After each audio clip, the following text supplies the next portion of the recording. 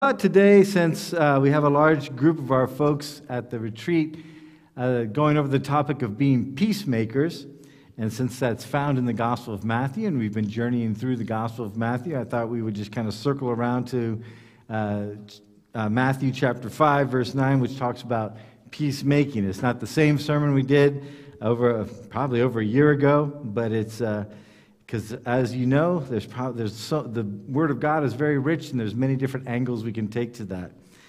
So if we can get into there we go. So before we get into it, though, probably if you've been around church for a while, you've noticed that sometimes people will make small mistakes when it comes to things of faith. I'm talking about these are just very small. For example, a lot of people will pronounce the book of Revelation as the book of Revelations, as if there's an S on the end of it. But there's not. It's just called the book of Revelation, because it's one revelation. Another common one is the book of Psalm. Did you know the book of Psalm is just Psalm? It's not Psalms. I always make that mistake, because I figure there's lots of Psalms there, so it should be plural, right? But for whatever reason in the English, it's not in the plural. It's just Psalm. My dad, I think I've shared with you before, my dad used to insist that the phrase, God helps those who help themselves, was found in the Bible. And we used to go back and forth on that until finally he read through the whole Bible a couple times. He goes, I guess it's not in there. And I told him, it's not in there. One, it's bad theology. And secondly, it came from Benjamin Franklin. It didn't come from a prophet or the Gospels. So little things like that. There have been some interesting printing mistakes throughout history. For example, in 1631, when they were printing the King James Bible, in Exodus chapter 20, verse 14, the word not was left out of the verse, which changed thou shalt not commit adultery to thou shalt commit adultery. And that Bible was recalled. Most of the copies were destroyed. There's still 11 copies available. And it's actually got a nickname. It's called the Wicked Bible. And for whatever reason, you can go to a museum in Branson, Missouri, which is like, why Branson, Missouri? And there's a copy of the Wicked Bible. And there's also one that a few decades later, something similar happened in 1 Corinthians chapter 6, verse 9. Again, the word not was dropped out. You kind of wonder if someone was trying to play games with folks. And instead of the Bible saying, know ye not that the unrighteous shall not inherit the kingdom of God, instead it read, know ye not that the unrighteous shall inherit the kingdom of God. And that became known as the Unrighteous Bible. So in the retreat that we're having this weekend, it's one on peacemaking, and obviously the main text that is being used there is Matthew chapter 5, verse 9, which says, Blessed are the peacemakers, for they will be called the sons of God. And this one is often misquoted or even misunderstood as to be something to say, Blessed are the peacekeepers, for they'll be called the sons of God. And there's a significant difference in the understanding between someone or something that is a peacekeeper versus someone or something that is a peacemaker. And so we're going to be looking into that differences between being a peacemaker and a peacekeeper as we go into the Scripture today and as we go through the sermon. Now, I don't know about you, but I was a child of the 70s and the 80s, and whenever I heard about peacekeepers, I tended to think of this.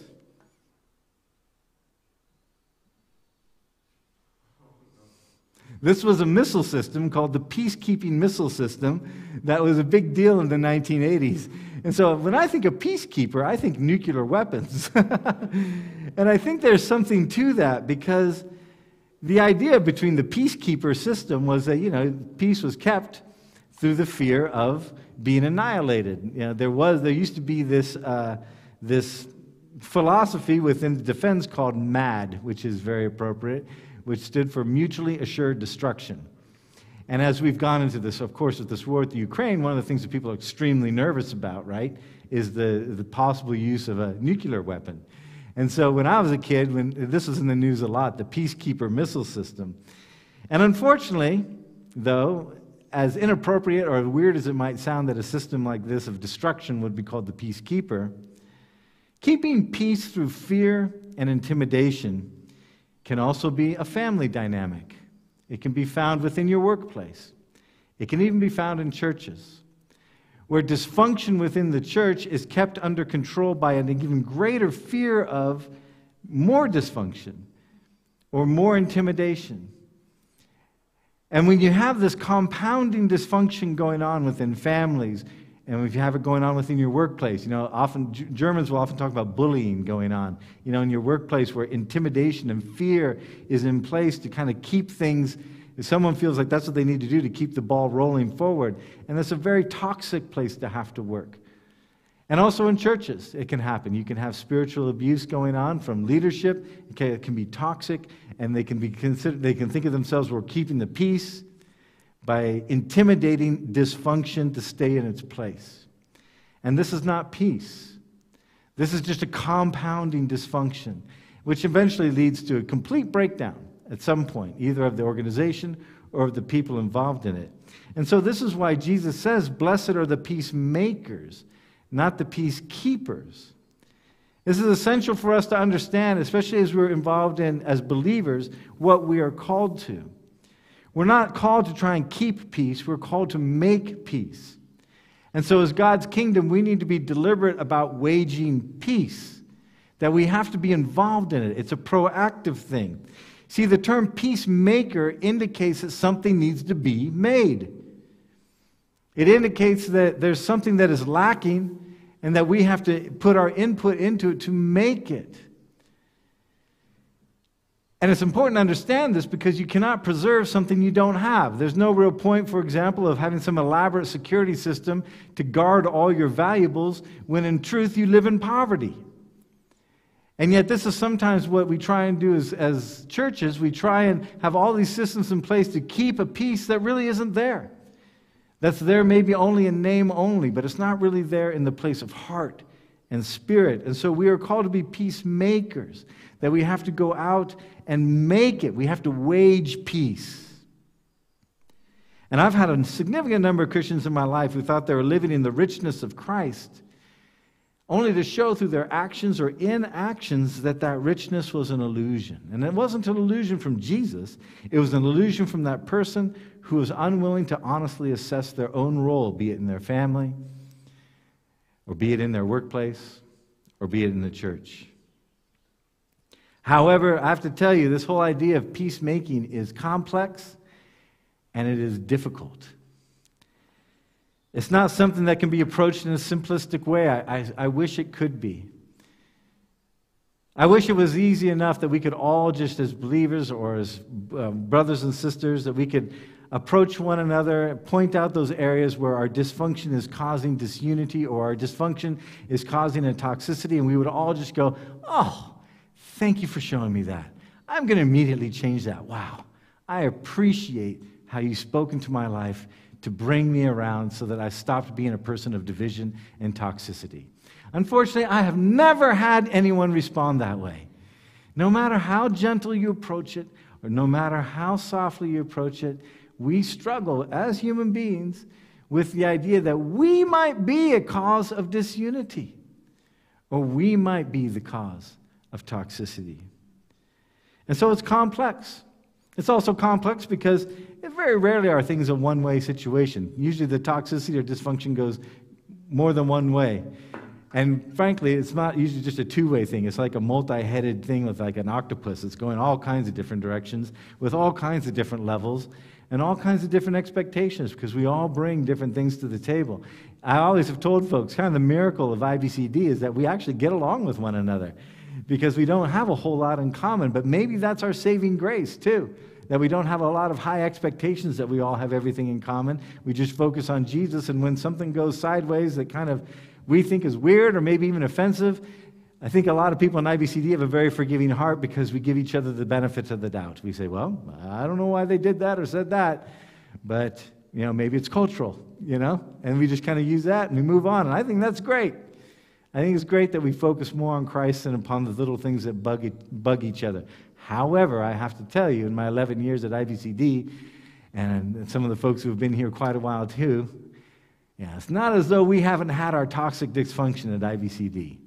And it's not as though we haven't had to deal with some pretty hard issues, and we continue to have to deal with some hard issues. And peacemaking is probably one of the most difficult things that I have found that we are called to. We are all called to it. But having it work out in the way that we would all love it to see, where everything, unity is restored, relationships are built, they're stronger, we're moving on together with a unified movement toward the future, that is unfortunately quite rare.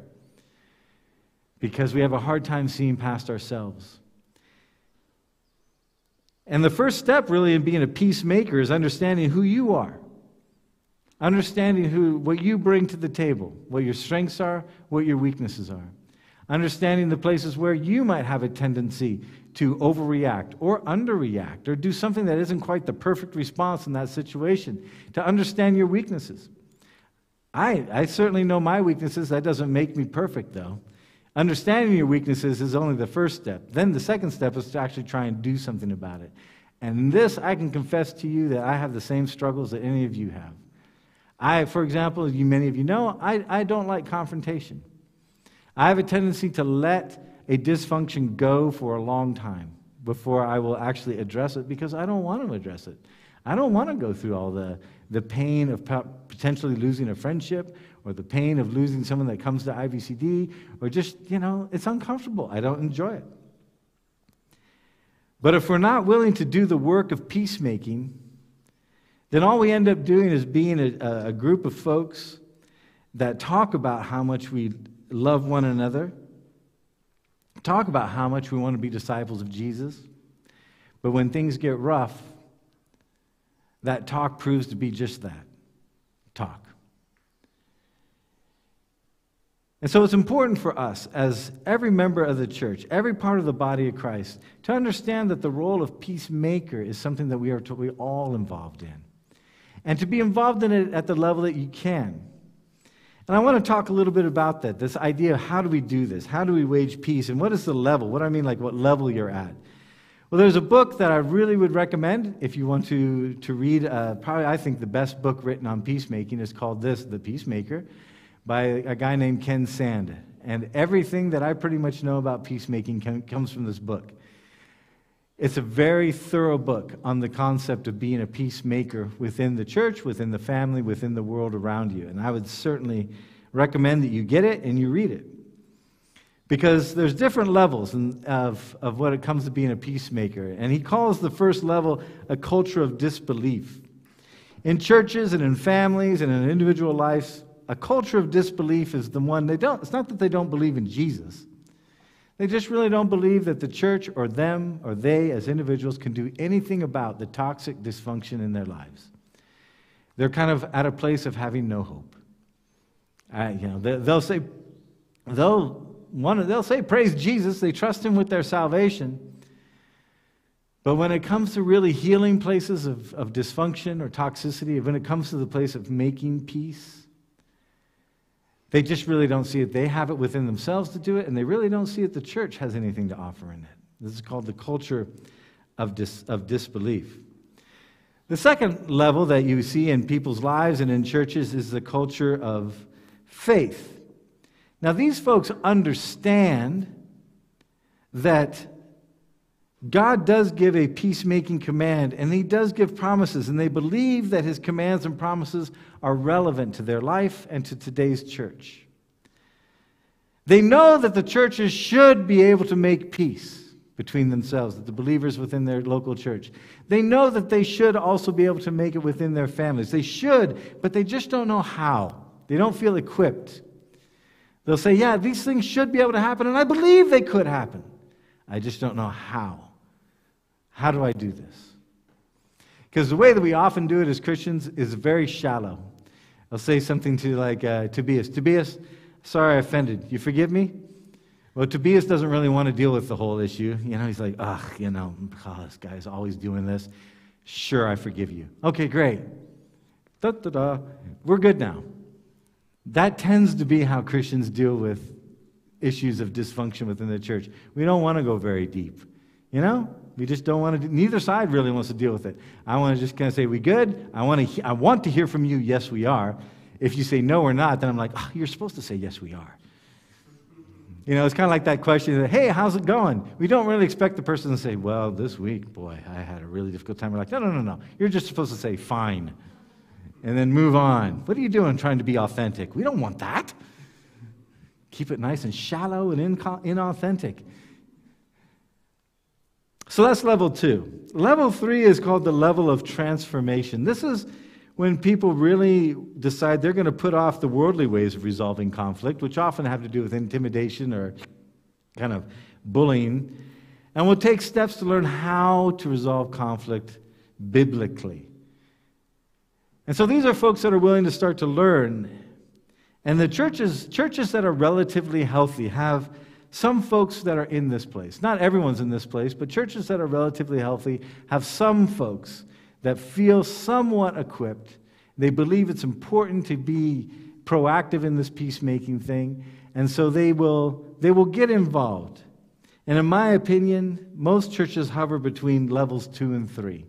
Most churches are somewhere in that they either think that this should happen, but they don't know how, or you have a small minority that has been kind of trained in doing something like this. In the book, he talks about level 4 is a culture of peace.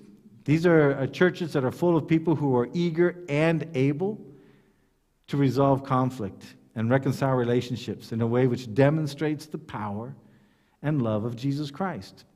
They don't see conflict as something to fear. They see conflict as an opportunity to exercise our faith. And churches that have this understanding and they have this equipping, they are willing to go into it, and they know how to approach one another and how to receive correction so that it doesn't become a defensive thing or an accusatory thing. It becomes a genuine resolution of issues. This is rare. It's wonderful when it happens, but it is rare. And level 5 is the culture of multiplication. These are the folks that they not only delight in that they can make peace within their families and churches, they feel like they're equipped to do so, and there's enough people that they understand the process, but then these folks are willing to take it out and share with others.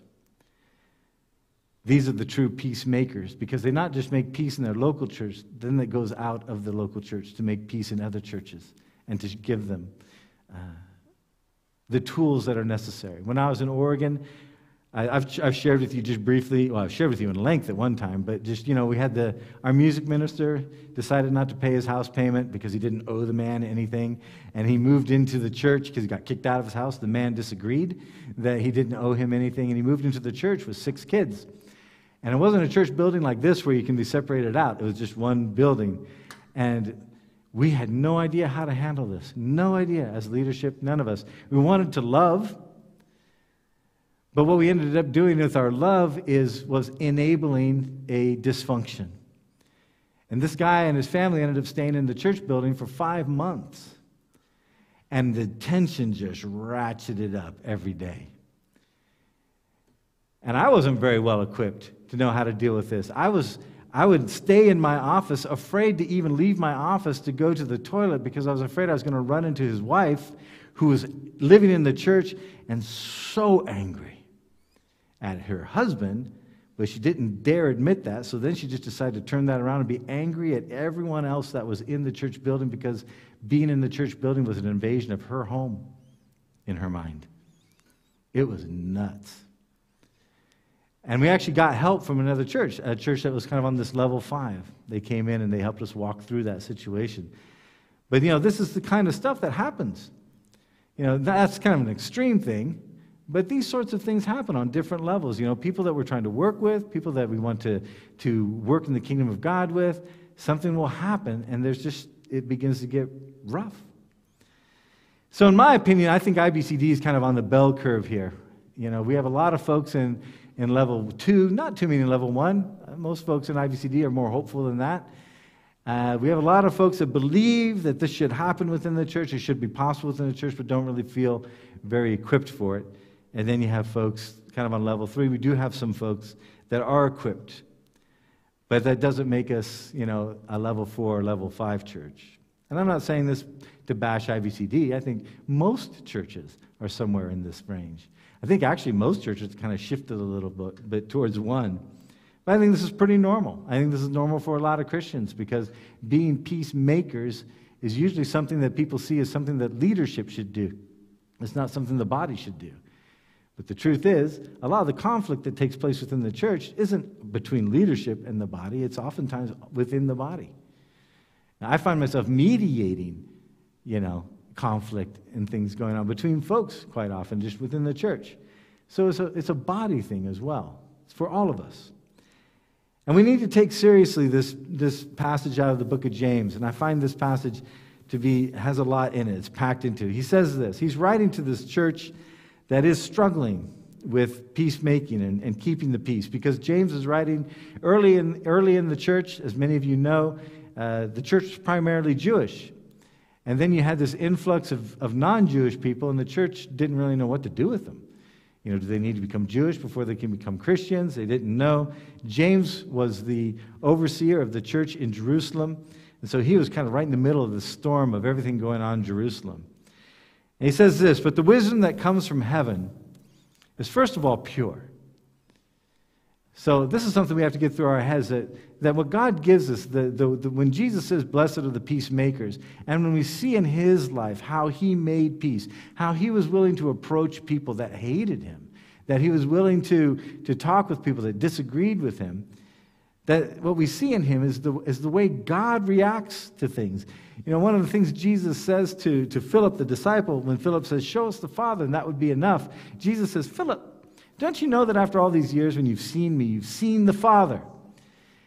And basically, if you want to know how God reacts to things, how God feels about issues, just look at how Jesus responded to things. Because that's what Jesus is saying. How does God respond to religious judgmentalism? Well, look at how Jesus dealt with the Pharisees. How does God deal with people caught in sin? Well, look at how Jesus dealt with the woman at the well and also the woman caught in adultery. Look at how he treats Zacchaeus, the tax collector. You want to see what makes Jesus happy or what he finds important. Look at what he talks about when he says, you should care for those that are the weak. You should care, the poor you'll have with you always. You need to care for them. Next, in 2 weeks, he's going to talk about, there's the parable that talks about the sheep and the goats. And how does he differentiate the sheep and the goats? Well, the sheep did what he would want them to do. Those who were hungry, you fed them. Those who were thirsty, you gave them drink. Those who were naked, you clothed them. Those who were in prison, you visited them. Blessed are you. And the goats were the ones that said, "Well, we know you too." And Jesus said, "Yeah, but you didn't know me. And you didn't reflect my character in your life." So what we see from Jesus is pure. And if we just follow his example, we're 90% of the way there. Then we have to get out of our own way. That's the other part. Then he says, "Then peace-loving, considerate, submissive, full of mercy and good fruit, impartial and sincere." These are the characteristics of someone willing to be a peacemaker. He says, "Peacemakers who sow in peace raise a harvest of righteousness." If you sow in peace, a harvest of righteousness will come. Then he says, "What causes fights and quarrels among you? Don't they come from your desires that battle within you? You want something, but don't get it. You kill and covet, but you cannot have what you want. You quarrel and fight. You do not have, because you do not ask God. And when you do ask, you don't receive, because you ask with the wrong motives, that you may spend what you get on your pleasures." So one of the first steps of peacemaking is really understanding who you are. Where do you stand in this? Are you a person that is willing to be peace-loving, to be considerate, to be submissive? And that's not just women being submissive, which oftentimes that's how that's expressed. Actually, the scripture, when it talks about marriage, it's something that's often overlooked when they go about women submit to husbands as to the Lord. The verse right before that says, "Submit to one another in love." That if you're going to be in this relationship, you need to understand what's important to you and what's important to your partner. And then you work in love together. There are things in my life that it's more important to Cindy than it is to me. So if Cindy wants to do that, I'll say, fine, I will submit because it's more important to her. I guess at the end of the day, when there's a big decision that has to be made and we're both in a place of, we've never gotten to a place where we're just completely polar opposites. We work it out and we work it out and we work it out. But because I have a certain responsibility, she'll eventually allow me to make that decision. But let me tell you, I certainly don't abuse that, because over the years I've learned my wife is pretty smart. And there's a lot that I can just, my life goes a lot easier when I listen to her a lot of times. And when she says this is the better decision, if I look into it and I don't see any other reason why not, it's like, okay, and then we do it. And you know what? Most of the time it turns out to be the better decision. But it's this idea of being humble, full of mercy, bearing that good fruit, impartial, sincere. Peacemakers aren't just trying to get their way. They're trying to forge something that isn't there, forge trust, forge friendship, forge a closeness. And if we want to be a people as individuals and as a church that want to change the culture of the church to reflect the character of Jesus Christ, then we have to act within the character of Christ. I had a seminary professor one time say, there's just kind of one of these throwaway lines that I've never forgotten. He said, you cannot do the will of God and act outside the character of God at the same time. Especially if you're a Christian. As a Christian, now you can say, well, the Pharaoh wasn't. Okay. But as a Christian, you cannot do the will of God but be acting outside the character of God at the same time. And this is what we do sometimes. We think we're going to do the will of God. I'm going to promote this thing. I'm going to promote this theology. I'm going to promote this church. I'm going to do, this ministry. But we can get so focused on what we want out of that we step outside the character of God. And when we're in this really ironic and dysfunctional place of trying to do the will of God, but acting outside of the character of God. And this causes within families and churches a lot of conflict, because it just doesn't make sense, but we do it all the time. And I say we, just kind of human beings. And this is where it can be dysfunctional. And every church has issues, and we have to be willing to look at it. We have to deal with the fact that we have weaknesses. Again, I told you my weakness, I don't like to deal with stuff. I'm a great peace faker. Especially in my early Christianity, I was a peace faker. And you know what we do? We end up taking our dysfunctions and we baptize them and we call them blessed. So I took my lack of willingness to confront, baptized it, and called it patience and long-suffering. Or we take our anger and we baptize it and we say a willingness to confront. We have a tendency to take our weaknesses and baptize them. And when I say baptize, you know what I mean? Just to try and sanctify them to make something that was evil into something good. We do this all the time. And so we need to be aware of ourselves. You need to be aware of those places that we have a tendency to we baptize things that are dysfunction, and then we bring it into the church, and we act like it's a blessing. And for a while, maybe it is, and other people even see it as a blessing. Oh, you're so patient. You're so kind in all this. Yeah, that's great. Until it gets really bad, then you realize, wait a minute. That's not patience or kindness. That's cowardice. And it's really what has to happen with the individual and the church. You have to come to a place where you just say, enough. I've had enough of this. I've had enough of the fakery in my life. I've had enough of it in my family. I've had enough of it in my church. I've had enough of it in my work. I've had enough of it.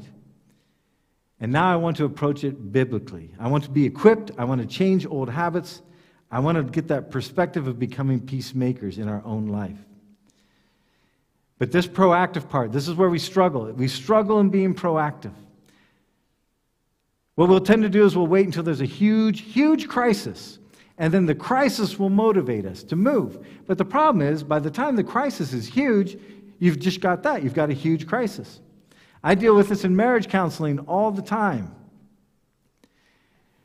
Most times, and I'll give you this formula, and people sometimes think that I've been spying on them and reading their email when I give you this formula, but this is kind of how the dynamic between women and men work, regardless of culture.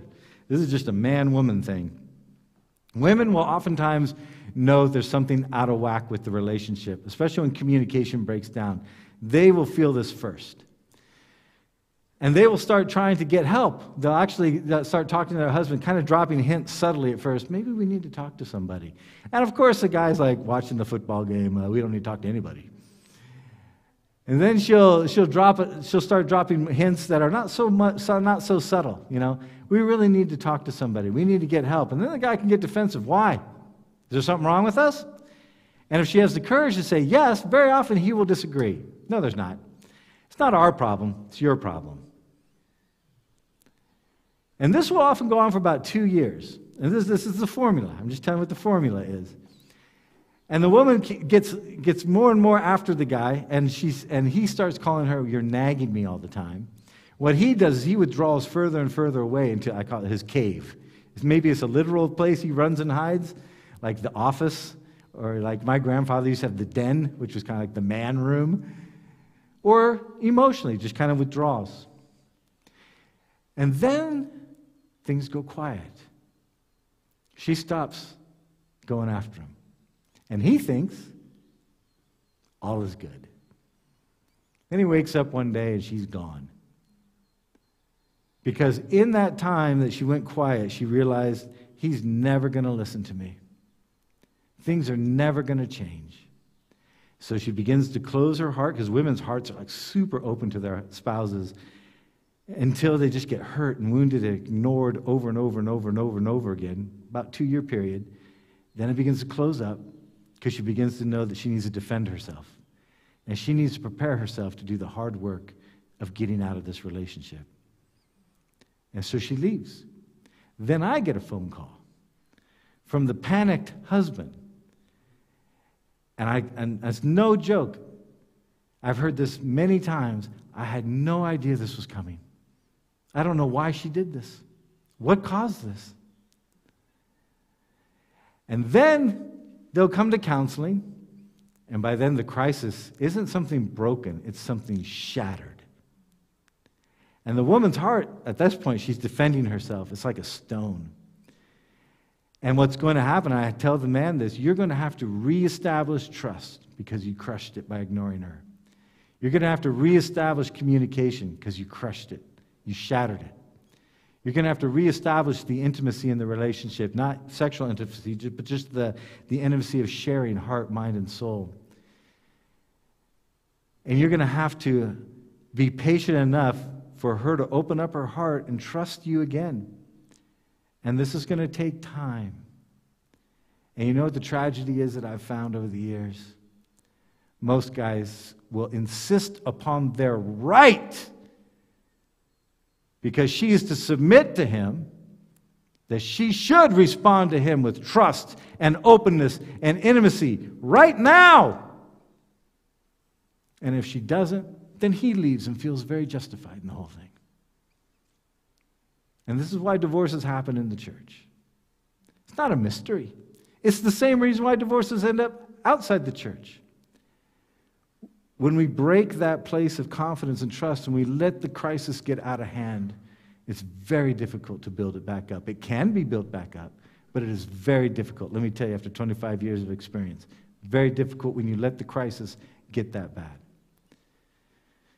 Or you have the crisis with your kids, that you never really spent time to deal with their issues. You just kind of parented by saying, sit down, shut up, because I said so, things like that. And then all of a sudden, when the kid gets a certain age and they realize they have a certain amount of autonomy, they just leave.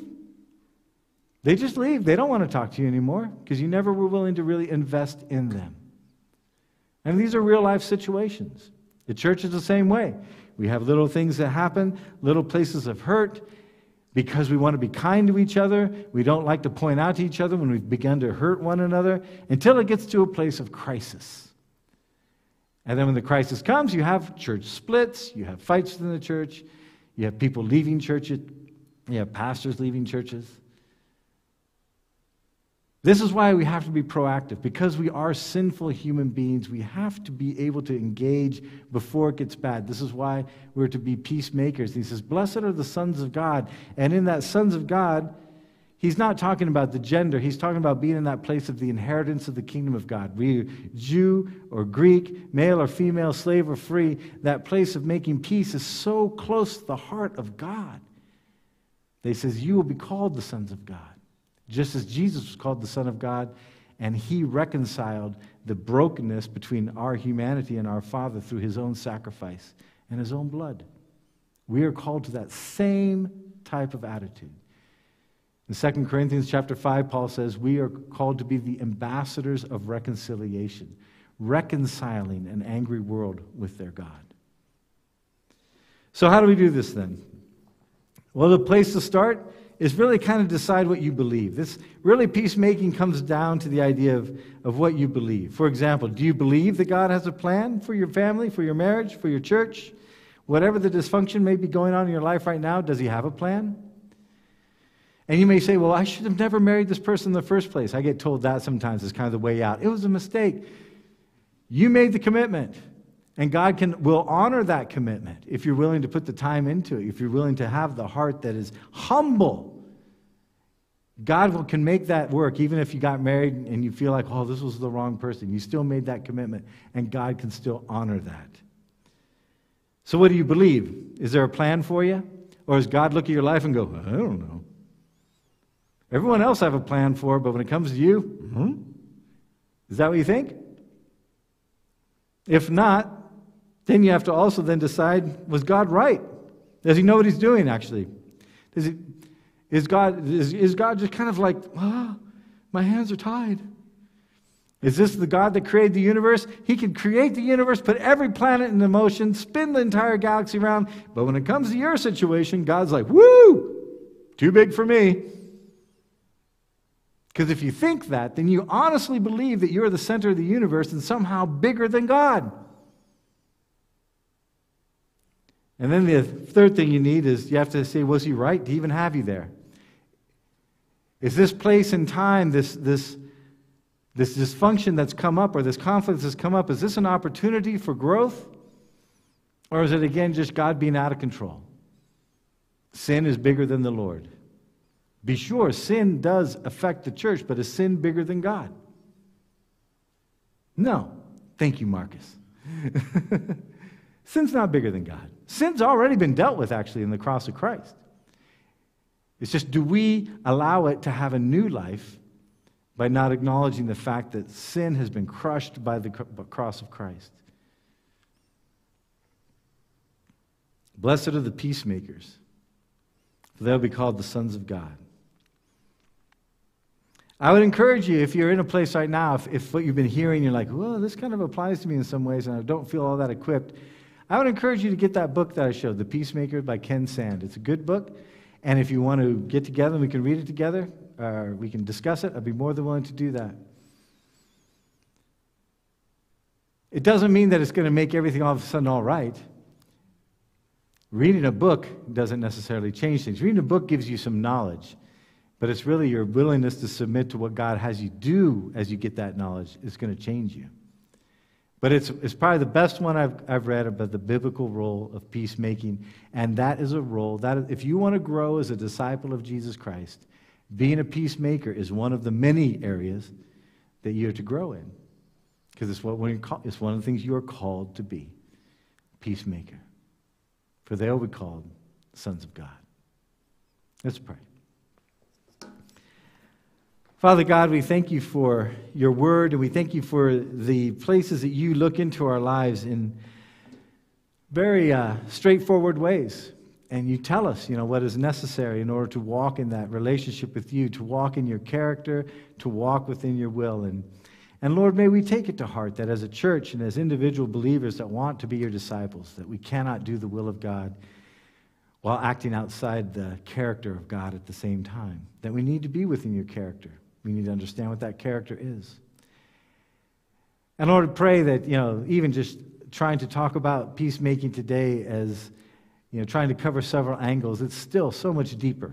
Because there's always hurt that's involved too, which gets in the way. There's also, there's all sorts of other emotions that can get in the way of being peacemakers. And it's not an easy thing. But Father, we pray that you would give us the courage to keep trying. Because it can also be a discouraging thing when it just doesn't seem to work for whatever reason. And ours isn't to wonder why things work and why things don't work. Ours isn't the place to point fingers and say, well, it didn't work because they weren't willing to do it. It's just our place to follow you and your character, to trust you. So, Lord, we pray you help us all.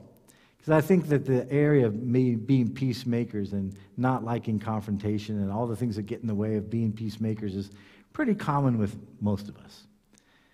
I don't think any one of us is uniquely dysfunctional when it comes to making peace. I think most of us are pretty much in the same place. Help us to look at ourselves, Father. You warn, you tell us before you take the speck out of your brother's eye, take the plank out of your own. Help us to be willing to examine our own lives. May we have the prayers of like King David's heart. Search me out, O Lord. If there's anything in me that is displeasing to you, remove it from me. Create in me a clean heart, O God. Cast not your spirit from me. May we take these kinds of prayers and work with ourselves first, and then maybe we can approach one another in the place of true reconciliation and love. I do thank you that IVCD is it's a unique place. And Lord, I do thank you for the unity and the good heart that is in the church. For the most part, it's still a church with fallen folks, including myself. But Lord, we can always get better. And may we be proactive in this place to seek to know your character and your will so that we can do your will within your character. And we pray this in Jesus' name. Amen.